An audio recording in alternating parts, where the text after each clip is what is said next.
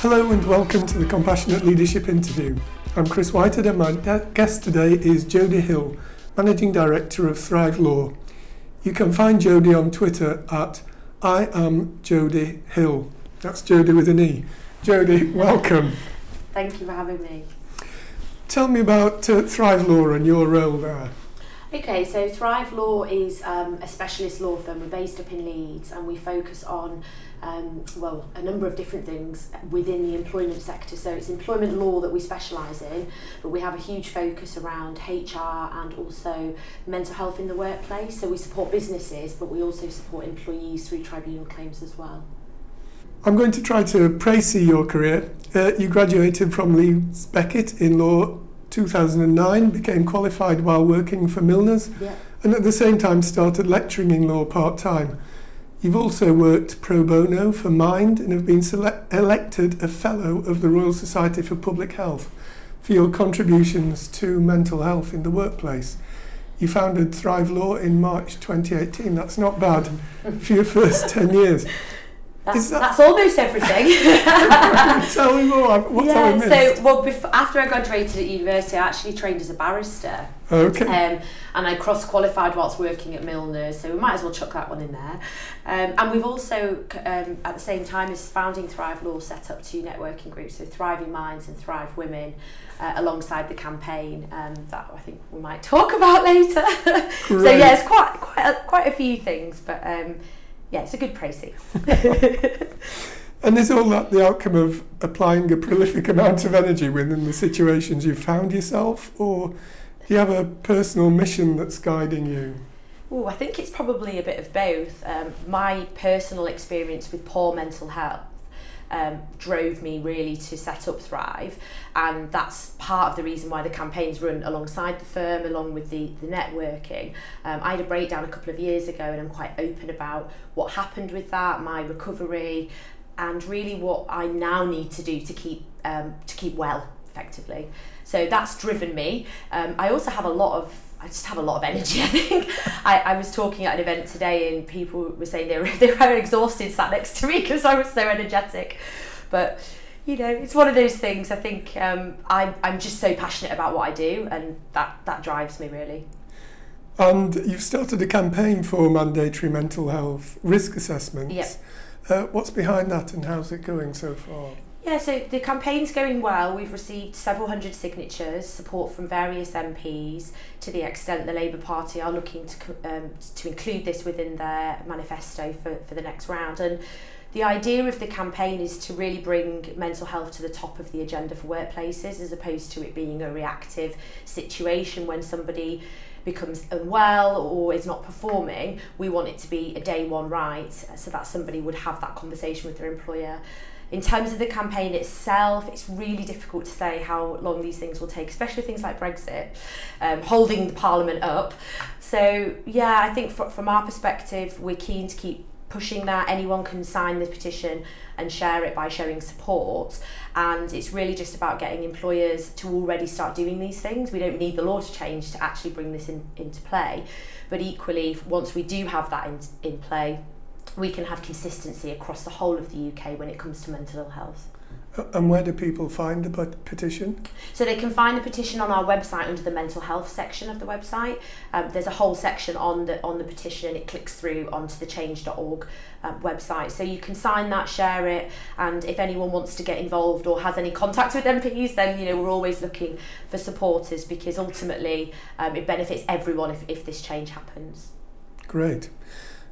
You're going to be trialling a 4-day week based on the condensed hours model in August.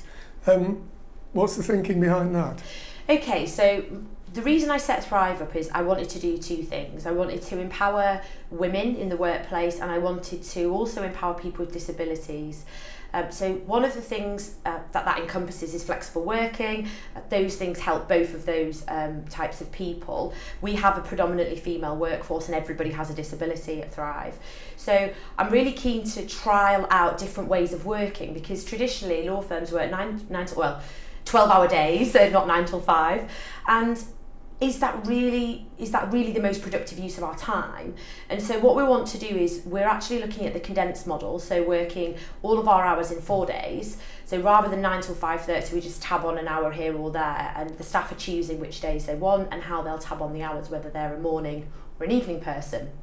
So the idea of that is that we'll try it out and just basically see, for us, did it work? Did we feel any better? Obviously it's only a month, but equally I think if we have an extra day off every week, we should start to see a benefit. Mm-hmm. So that's the idea really, and then if it does work, we look to integrate that as part of our policy for 2020, moving forward for all staff. So at the moment it's all the full-time staff that are trialling it, but we'll trial it out for part-time as well, whether we can condense their hours further and just see how it works really. I just think there's so many different innovative ways that we can work, and why are we all still doing 9 till 5? Who says we have to? Yeah, completely. Yeah. How would you describe your take on leadership within your own business? So I'm very unconventional. I think I'm quite young to have my own law firm, and I set up when I was 29, and has its own challenges because I don't have 25 years experience managing a team. But I manage people the way I would have expected to be managed, and I'm open, I'm honest, and I practice what I preach. And I think for me that's always been really important, especially with my own mental ill health. So one of the ways that I manage them is I will be really honest about my own struggles, and so that they can be open with me. So we found that we have very, very low sickness, very high productivity, everybody's very engaged. And the feedback that we get from the team and the clients is amazing from that. So hopefully it's working, but you'll have to ask them. Okay. And what do you consider your greatest work-related achievement today? Probably setting up my own law firm on my own at 29. I think that was probably the best. Yeah. And actually, when you say it like that, it's quite a big deal. But I was just kind of doing me. Just doing what I wanted to do and following the path that I wanted to go down. And actually, when you say it in that way, and if you look at the statistics, the average person who qualifies as a solicitor is 35, and the average age of a partner in a law firm is 65. So when you look at it in the stats, it's quite powerful, really. So yeah, I'm very proud of that. And did you start in an office sitting on your own, or did you have a team? Literally. So the office next door to where we are now, it was just myself. We now have a team of 10 in the space of 15 months. So that's a phenomenal achievement. The growth is amazing. The team are fantastic. We've had our ups and downs, as any new business and startup has. But I am genuinely really proud of the team. So yeah. And have there been any mistakes along the way that you're prepared to share on it? Yeah, for sure. I think hiring people that are the wrong people because you need somebody in, and it's that process. I've never had to interview people or go through that recruitment process, so that was a huge learning curve for me. And I've taken a step back, and the next few people I then recruited were more the right people. So we've had to let some people go that weren't the right fit. But equally, I'm glad that happened, because it made me reevaluate the processes, and we're very, very much process driven now, which has helped us massively in terms of recruitment, but also retention as well. So yeah, is there a particular element of your recruitment process that you consider key? So we have two elements to it. So we have an initial telephone interview, which is the manager one of my managers will contact them. So it's a bit of a screening process, and then the two of us will interview. So he'll ask more stuff around the more. It's like good cop, bad cop, but actually it gives me the opportunity to get a feel for the person's personality. Yeah. So I'll ask questions more around their fit, and then he'll ask questions more about the role. And I found that really has helped us to gauge, because it's not just one of us trying to remember all of the questions. Actually, that dual-pronged approach has really helped us to find the right person. And we've just taken on a new PA, and we actually interviewed quite a lot of people for that role, But for me, that was really important to have the right person, because that person is my personal assistant. So if it's not right, it's not going to work. Yeah. So yeah, I think it's worked well. And then it's this process from there, which is, well, what do we need from the date that we offer them the job to the date they start the job? What needs to happen between that point? And obviously quite a lot needs to happen, and who's going to do what. So it's about being really organised, especially as a small business. We don't want people just turning up and being like, well, what am I doing today? Where's my laptop? Where's my phone? Yeah, exactly. So everything was organised. She was really impressed, and so I'm pleased to say the process works. Great. What does your personal development plan look like? My personal development plan looks like this, and I'm making a waving feature with my hand. I personally have two different ways of dealing with this. There's the personal development within the business, and then there's my personal health, well-being, and that side of it. So from that side, I have a journal that I use. Do a lot of reflection, self-help, and I'm actually learning Spanish at the moment, and I always set myself short-term and long-term goals every year that I'd like to achieve, and then I check in on those probably about 3 or 4 times a year to see where I'm at. So that's my personal stuff. I'm quite keen to do that. Part of the reason setting Thrive up was that I didn't just get consumed in work. And I was absorbed in this corporate world before, and actually is that really living? You know, you want to have something outside of work, so that's really important. In terms of the work side, so personal development in work, we actually have a really good process where we set it all up. We have a table that we deal with it all, and when I say we, each member of my staff has that as well. So they have their own individual personal development folder where we work on all of that together, and they give me feedback on how things that they think might help me. Right. So we have like a bit of a 360, which I quite like. Okay. Yeah. So Jodie, you mentioned Thriving Minds and Thrive Women. Do you want to tell me a little bit more about those initiatives? Sure. So Thriving Minds was born out of the campaign, really, and out of my own experiences of mental ill health. I wanted to educate and empower employers to have a bit of confidence to deal with mental ill health in the workplace. So rather than waiting for something to happen, like we're saying with the campaign, upskilling them in terms of training. So we offer things through Thriving Minds like training on mental health first aid, to be a champion, mental health awareness, how to manage your staff. So there's all sorts of bespoke training that we deliver to businesses as kind of a fixed fee. So it's delivered by lawyers rather than a trainer that maybe doesn't understand the legal implications of some of the decisions that they might be making. The other side of it is we created a Facebook group, and as a part of that Facebook group we have an online community where we can support people and generally share best practice within the group. And a spin-off from that resulted in us creating some breakfast seminars. So we haven't actually got any planned for the rest of the year, because we did quite a lot in the front end of the year, and they're basically we're in Leeds obviously, and the idea was to bring together some of the online community and people meet, but we're planning for our annual conference at the moment. So we've put the breakfast seminars on hold until that. So the conference itself, last year we started it on World Mental Health Day. So it was about 50 employers, hosted by ourselves and the Yorkshire Post. So we were featured in the Yorkshire Post, and the idea was to get loads of Yorkshire employers together and really just share experiences, learn. There was a series of keynotes, workshops, we had ex-England rugby players, all sorts of stuff there, and actually it was a really, really good day, to the extent that we're doing it 3 times the size this year. So we've decided to host it at Civic Hall this time, and the Mayor's going to open it, which is lovely. We have some MPs who are supporting the campaign there. We're going to have a panel of experts, panel of employers, workshops, seminars, exhibition stands, and hopefully people leave, we're creating a workbook, and hopefully they leave with the workbook and can implement some sort of strategy once they've left. So the idea is that you don't just come and pay lip service to the event. It's actually, these are some of the takeaways that you can implement immediately in your business, and how you can inspire people within your organisation to take action. So hopefully, fingers crossed. So it's the 19th of September here in Leeds. There's tickets available online, so you can either get them through our website or just type in Thriving Minds Conference and it comes up in Google. So that's that one. So we're obviously really busy on the on the Thriving Minds stuff, but in March this year, to mark our 1 year anniversary, I launched Thrive Women. So Thrive Women is slightly different. It's more of a networking group. We meet quarterly. The group is, the first meeting was around an inspirational speaker and her journey as a tech entrepreneur. The second one was a panel of journalists, so we had the BBC, Yorkshire Post and ITV there, talking about how women can get their story into the media.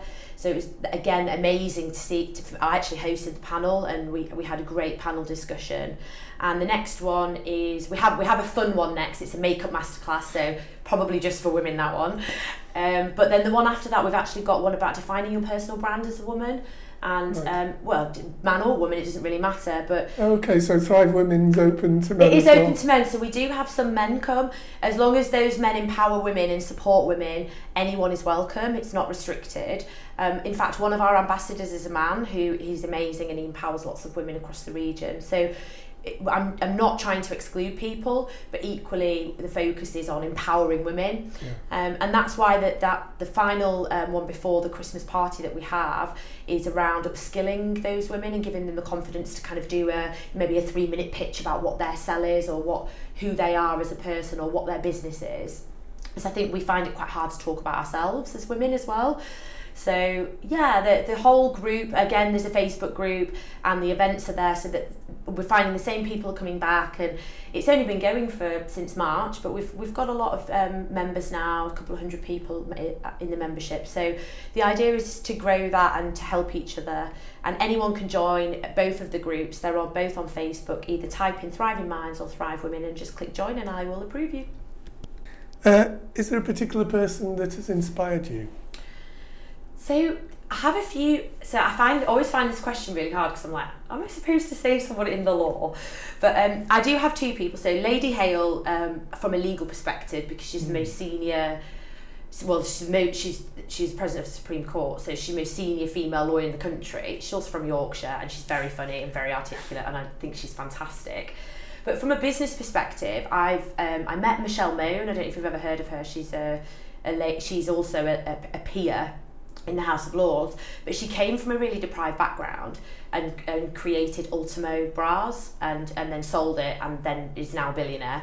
But her story is really powerful, because she really did come from nothing, and she really worked very hard, and I didn't come from a wealthy background, and so I can resonate with that a little bit. And her grit and determination, I just think that's really admirable. And so we've touched a little bit on your self-care regime in terms of journaling, but are there other aspects, and learning Spanish as well, are there other aspects to it, physically? Yeah, so I'm really big on physical exercise. So after I had my breakdown in April 2017, I had to engage in quite a lot of therapy to get better. I was on a lot of medication. And by the end of the year, what I decided to do was come off that medication. And in order for me to do that, I had to put other things in place to keep well. So I exercise probably every day, even if it's just a 30-minute walk with my dog.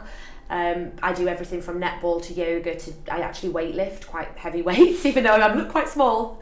But I quite enjoy that, because it focuses the mind, and each time you go up a little bit, and it's that personal goal. So I do enjoy that, and I do notice the difference. If I haven't exercised for about 3 days, I do actually start to feel quite poorly. So there's a big link for me there. Yeah. I also meditate. I try to do it more than I plan to do it every day, and it always is the one thing that I end up throwing to the side and not doing. I'll pick my exercise over meditation, and the truth in the matter is because I find it really difficult. It's very, very difficult for me to shut my little mind off and have that rest time, but actually that's really important. So meditation, I have an app that I use called Headspace. And loads of people use it. It's a really popular one. The other thing that I'd say from a self-care regime is eating well, sleeping well, and drinking lots of water. Now, those 3 things sound really, really basic, but they're often the things that we don't do when we're stressed. We normally binge eat, we don't sleep, we work longer, we don't drink enough water, we drink coffee. So it's about balancing that and actually giving your body the nutrients it needs to be well, as opposed to kind of self-medicating with all these different things that people do, and often we'll go out and drink if you've had a bad day and that type of thing. And I'm not saying I don't drink, because I do love my Prosecco and a gin and tonic, but equally it's about knowing yourself, and I know if I've got a stressful day, I'm not going to drink the night before, or I won't overload myself on coffee because I'll feel more anxious. So I think from my perspective, I understand what my triggers are and what helps me and what doesn't help me, and it's about regulating that and having balance. And you can still do all those other things, but just making sure you've got balance when you know you've got a pretty stressful time coming up. Considering all the arenas that you're operating in, is there one thing you'd like to achieve more than any other? I'm not sure. I know what you mean with that. So obviously the main business is the law firm, but I think for me, if I could change the law, that would just be incredible. Like I've never dreamed that was where I was going to go, and it's born organically out of my own experiences. So I think if I anything, that would be incredible, because the firm will continue to grow. I have no doubt of that. But that's more in my control, whereas this whole campaign is out of my control. So if that could change, I think that would be really amazing. What do you see the challenges as you're growing the business? What do you foresee there? Yeah, so challenges are always, I think, with people. As you grow, as they get more experience, they want to change their role, they want pay rises. I'm sure there's going to be all of those things. And as a new leader, as a new business, and as we grow quite quickly, the challenges we've already faced, I feel we've dealt with them pretty well. And it's just about having the right people around me. So I have a coach, a manager, an FD. So I'm surrounding myself with people who can support me with those challenges, because I don't know everything, and I accept that I don't. I'm a lawyer and I can talk a lot, but I'm not. You don't know all of these things right from day one, and it is about learning myself. And if we do encounter any challenges, the key thing for me is to have the right team around me, and I feel like I've got that. So I feel confident, and I'm very aware that challenges will arise. We have a lot of challenges from it's any business, like things like cash flow and from accounts, and you'll have new sales, new clients, and there's lots of different areas, and it's balancing that, I think, is a challenge in itself. Having the right team around me definitely helps. So I think young leaders are on the rise, because I was interviewing the MD of an architectural practice the other day, and he's in his mid-30s. So what advice... Are you classing us at young in the 30s? Oh, I love that. From the perspective of someone who's 60, yes. So what advice would you pass on to those other young leaders? Yeah, so I think you've just got to be really true to yourself, and don't listen to, first of all, your inner critic.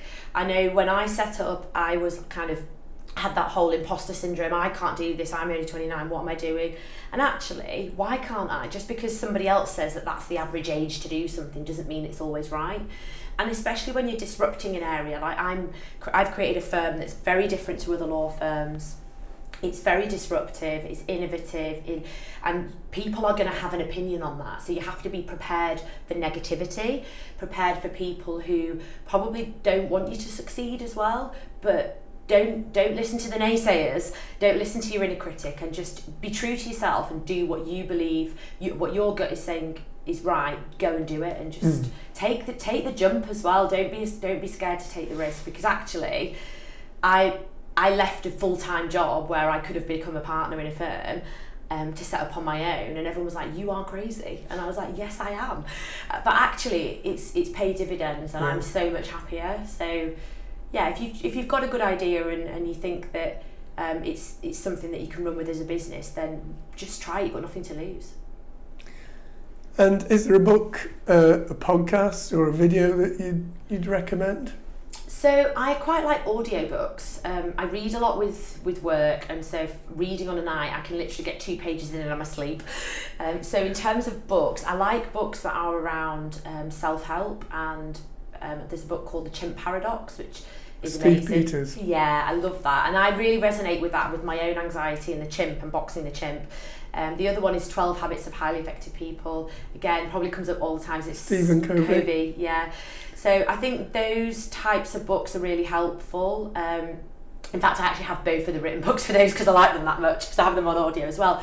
But I also like autobiographies of entrepreneurs, because I quite like to listen to the journey that, and the whole point of setting it, well, the whole thing with setting a business, it's not linear. You're going to have ups, you're going to have downs.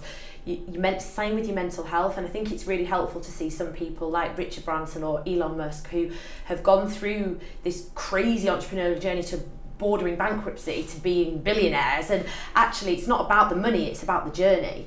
And when you see actually that they didn't give up, that's the point, and I think that's really empowering to listen to those types of stories. That's been quite an amazing interview, Jodie, and in typical Jodie Hill fashion, I suspect, we have crammed an awful lot into a very short period of time. Thank you very much indeed. Thanks for listening to this edition of the Compassionate Leadership Interview. You can order Compassionate Leadership, the book, at www.compassionate-leadership.co.uk or on Amazon. This show was recorded on location at Thrive Law in Leeds, and the music was brought to you by 96 Back on CPU Records.